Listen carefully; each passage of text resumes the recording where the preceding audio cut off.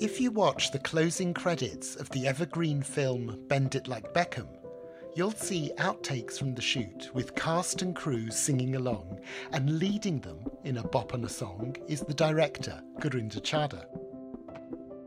Music and dance are clearly close to her heart, which is why I'm thrilled to be talking to her today. I'm David Jays, and this is Why Dance Matters, a new podcast from the Royal Academy of Dance. Conversations exploring how dance has an impact far beyond ballet, connecting to people's passions, their identity, and how they make space in the world.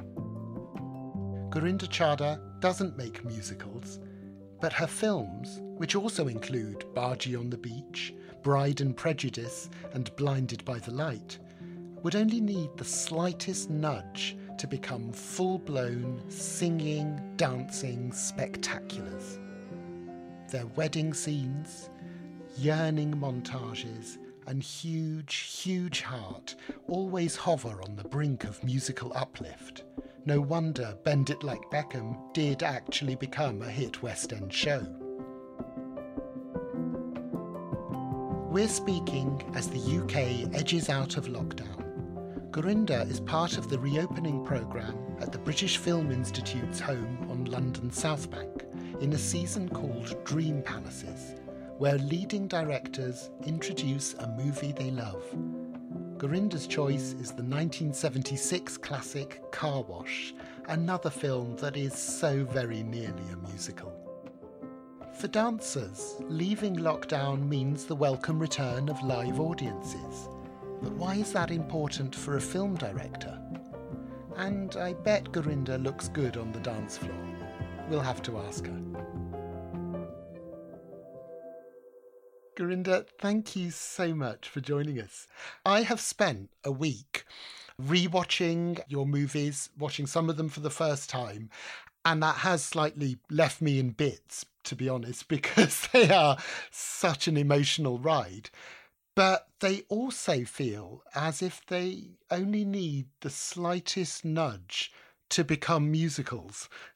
Is that fair, do you think? Yes, I think that is fair. I mean, music is an essential part of my life. I don't think I do anything without having some kind of musical component there in the background of my everyday life. You know, from the moment I wake up to the moment I go to bed, there's always something going on. And therefore in my films, you know, I often think musically, even if it might not be a musical, you know, music is very much integrated into my scripts and films, to the point where when actors join, I always say, well, what does your character listen to? What is the music that your character plays, you know, and things like that. So I think music is an amazing way of deciphering and coding who we are in terms of individuals and identity by our choices, but also emotionally and empathetically, and just in a sort of, as human beings, you know, the variety of what we all listen to and what makes us tick, as it were, I find endlessly interesting. And actually, one of the films of yours that I hadn't seen before is an early TV documentary that you made, I think, in the late 1980s, called I'm British But. Yes, that was my very first film. Oh, was it? Right, because it's free to watch on the BFI player, and I would totally recommend it. But what seemed so interesting was that it sows the seeds for so much of the ideas that you went on to explore. British Asian identity and the way that music and dance are integral to that identity. That was always on your radar, wasn't it? Absolutely. I mean, that was a film that I made with a small grant from the British Film Institute at a time when I didn't think I would be a film director. I had trained as a journalist, and I was working as a journalist and as a researcher. And I had the opportunity to take part in this BFI New Director Scheme. And they would give you a bit of money if you knew what you wanted to say, you know, if you didn't have to have film experience. And I really wanted to document what was going on in Britain at the time that was so important to me, which was a sort of British-born music industry of Bhangra music, and dance. We used to have these daytimers and these concerts. Yes. And it was an important, integral part of my identity, being British and Indian. And the music reflected that. And then so did all the culture around it, in terms of, as I said, the daytimers. We would get to Hammersmith Palais, or there was the Empire Ballroom in Leicester Square. And it was full of 1,000 young Asians all dancing to Bhangra music, the kind of music that their parents initially listened to. But then for me, what made it exciting was the fact that people like Bally Sagoo, Johnny Z, these British Asians came along and started remixing what the older generation were doing, which was pure Bhangra and the pure Bhangra dances. And they started remixing stuff, particularly Bally Sagoo. He started mixing reggae tracks because he was really into reggae, and so was I, and started creating this sort of ragga kind of Bhangra sound. And that absolutely blew my mind, which is why I used it for my very first feature, Baji on the Beach. So one of the songs is by Bally, and then that started my lifelong relationship with Bally now, and he's a part of most of my films.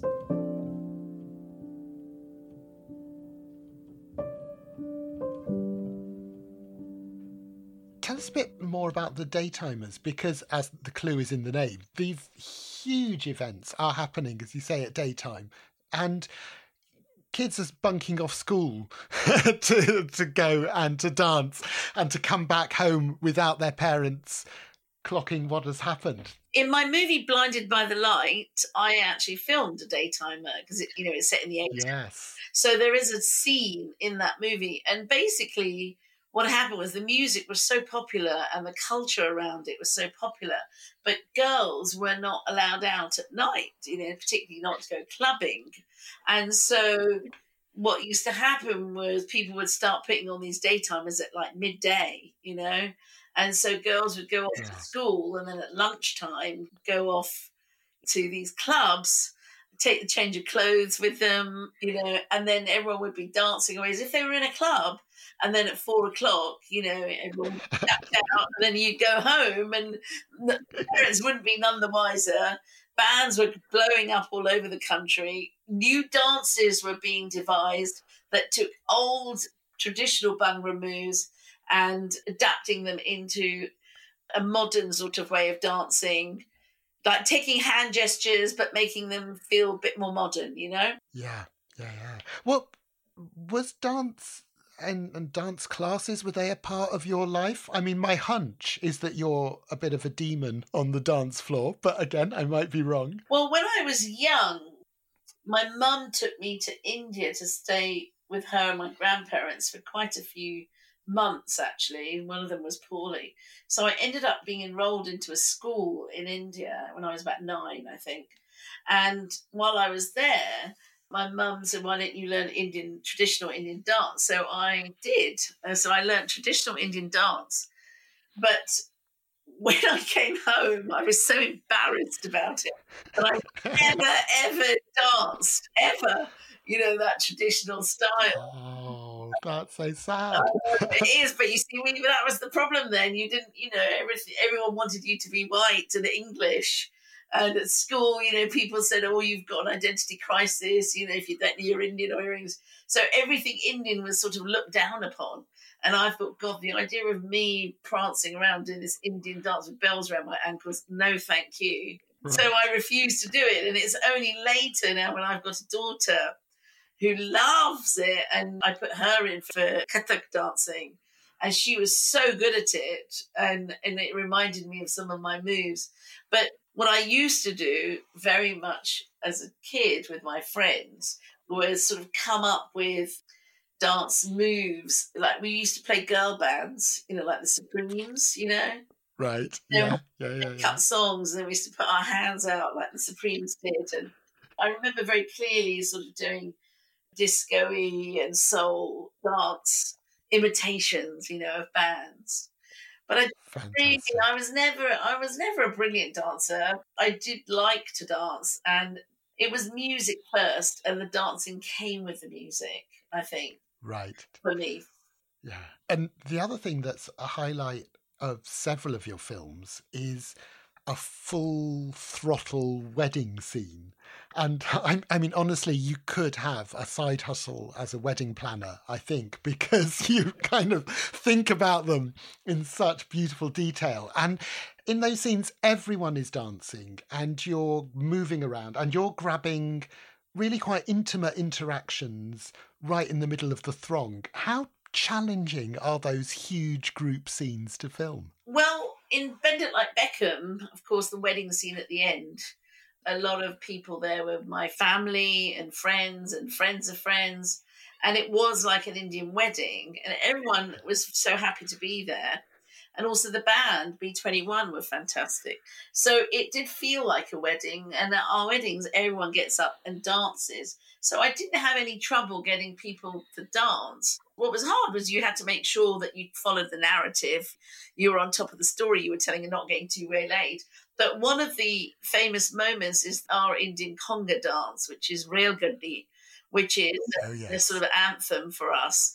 And it's sort of about, come on, let's go make a train, as we dance. Come and join the train of happiness and love. And, it's called Rail Gaddi. And in that sequence, I couldn't resist not being part of it. So you'll see me all over the movie in that sequence, being part of the conga. That's brilliant. I mean, I know Hitchcock does a little cameo, but you never see him in a conga line. So that is quite impressive. But when it came to Pride and Prejudice, though, I mean, that was a proper full-on Hindi British musical style, Bollywood, as people say.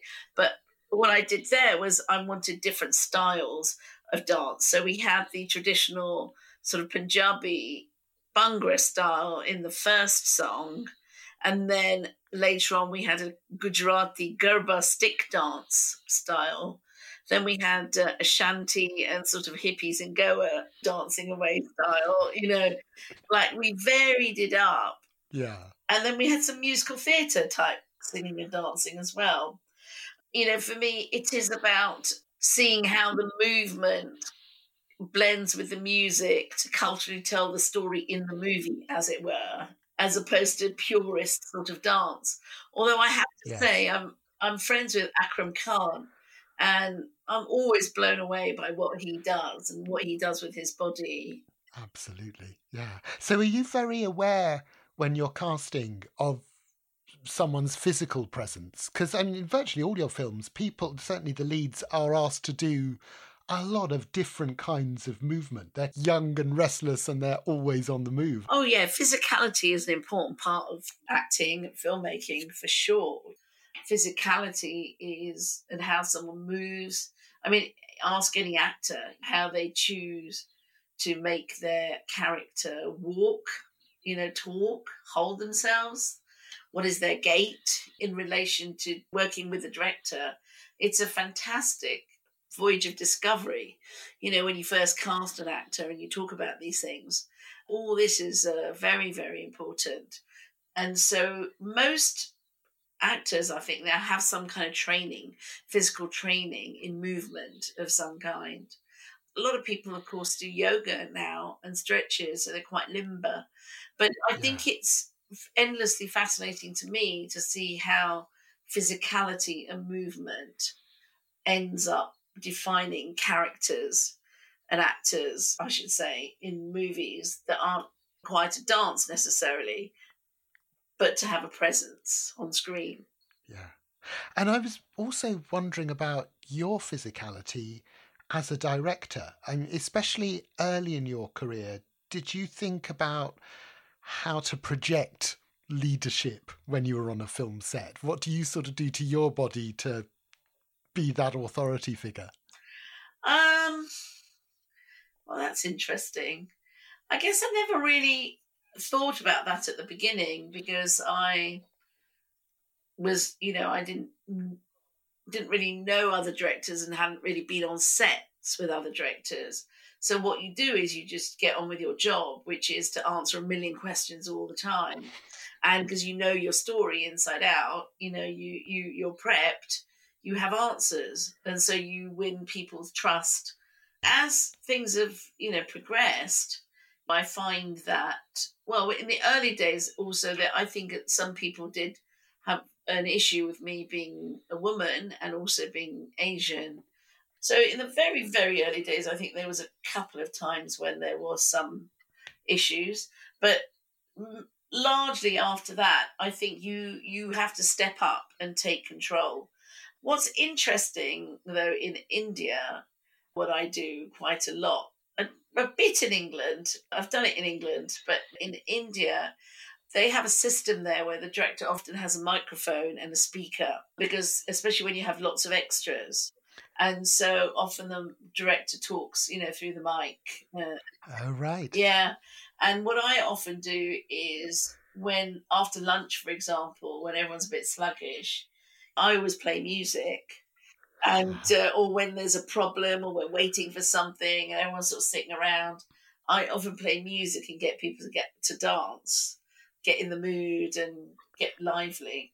And that always goes down well in India because, of course, in India people love to sing and dance, yeah. Yeah. I've always loved the closing credits of Bend It Like Beckham as well, because there's a lot of that. And there are little scenes with you and the cast and crew getting everyone to sing along and dance along. And you're often in the middle of those little snippets, kind of bopping enthusiastically. Yes, yes. On set, I do like to have a lot of camaraderie. People are spending time there together in a very intense way. So the last thing you want is for it to be stressful. My policy is to feed everyone well, praise everyone for the good work that they're doing, and lead a happy ship as much as I can. There are other directors I know who like the tension and like to make people feel a bit on edge because dramatically maybe, it gives them what they want. But for me, music sort of comes into that, and dance. And of course, our rap parties are legendary.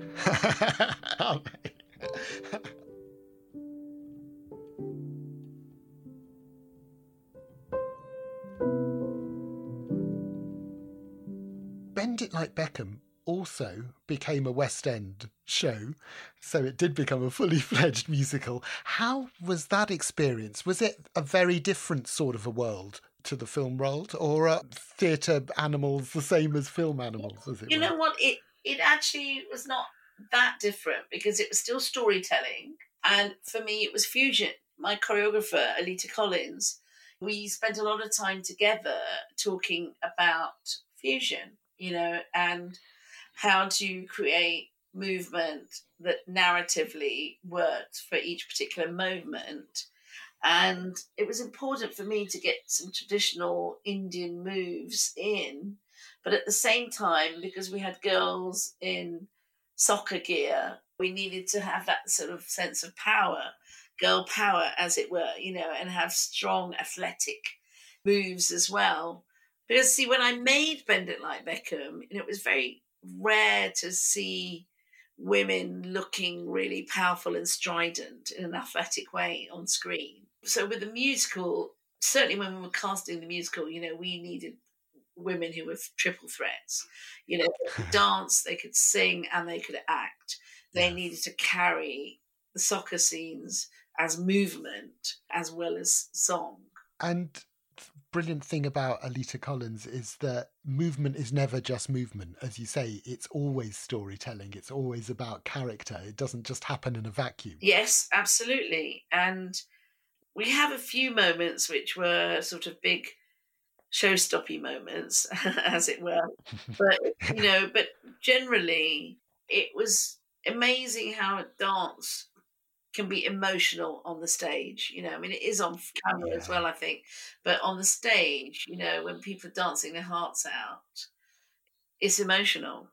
Yeah, it's just thrilling because there is obviously no trickery. You're just got that shared physical presence, haven't you? Yes, yes.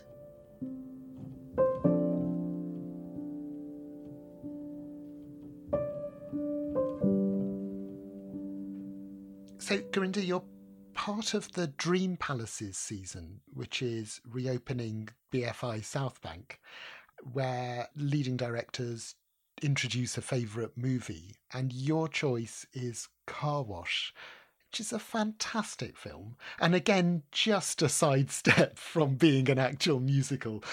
Why does it speak to you so strongly? I watched it a couple of years ago and I realised how much of an influence it had had on me because, I didn't know at the time when I saw it for the first time I was ever going to be a film director. But when I look at it now, I mean, it's about identity, it's about race, it's about a myriad of characters all coming together in this one space who are all discussing different versions of those themes for themselves. And that is exactly what Bargee on the Beach was, my first film. I obviously felt quite influenced by the fact that you have all these different voices. And so instead of having just one character, you've got all these different Black experiences, that are feeding into this incredible, entertaining, yet political piece of work. Also, we'd had the Black Lives Matter movement as well.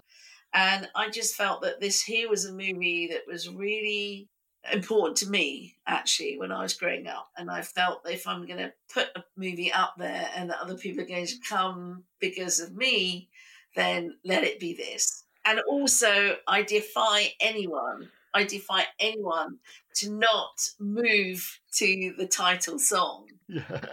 And because the radio is playing in the car wash all day, you've just got this endless stream of brilliant funk and disco from beginning to end. It is so joyous, isn't it? And the way it weaves into people's lives, really deftly. Oh, yeah. Such an underrated movie. Yeah, and that's Michael Schultz, isn't it? Right. He's not someone who's sort of often in the conversation. It's sad that he's not had his due. Yes. And I do love the term Dream Palace. And I know it's a 1930s term for cinema, but it's also perfect for anywhere where art is created and shared. Live audiences, obviously they're important for dancers and for stage performers, but why do they matter to a film director? Well, I just think it's an important cultural experience.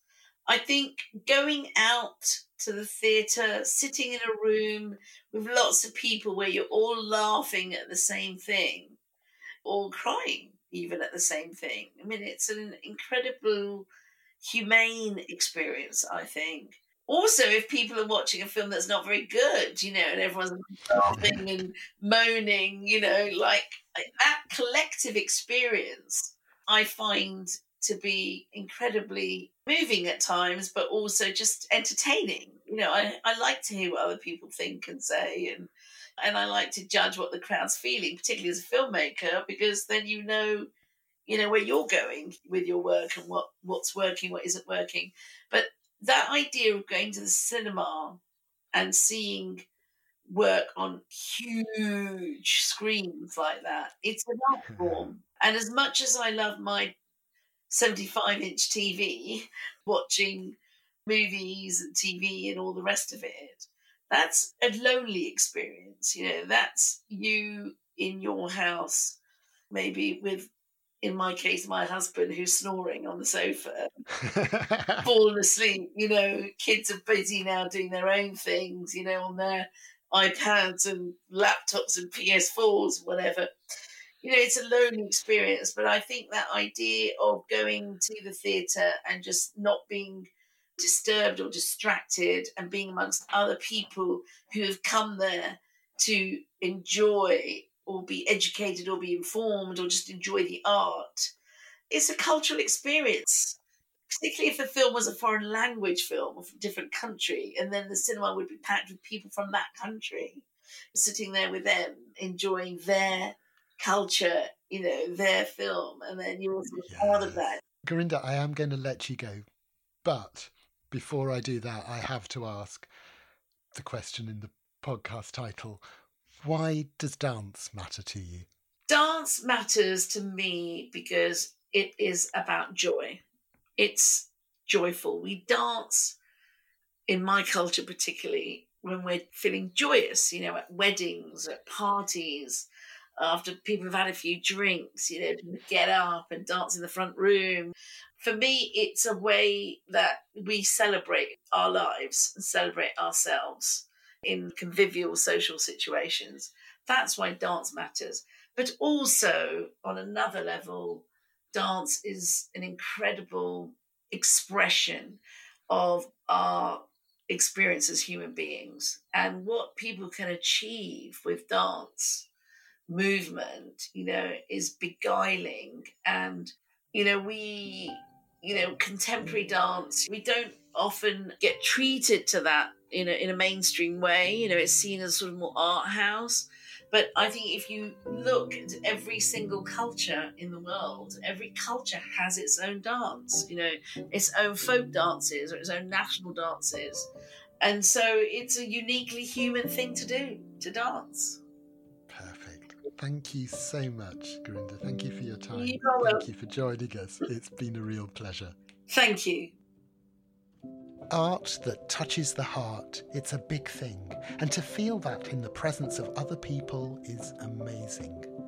Gurinder has made me long to settle once again in a darkened theatre or cinema, eyes wide open, ready for whatever is coming. I'd love to hear what dance has made you laugh and cry. Let me know at Mr. David Jays on Twitter. The RAD is at RAD headquarters. Our show notes include links to the BFI's Dream Palaces season and to the RAD's work. And please do subscribe and like the podcast. It helps us find other people who might enjoy Why Dance Matters. Our guest today was Gurinder Chadha. Why Dance Matters is made by the RAD team of Hayley Izzard, Celia Moran and Melanie Murphy.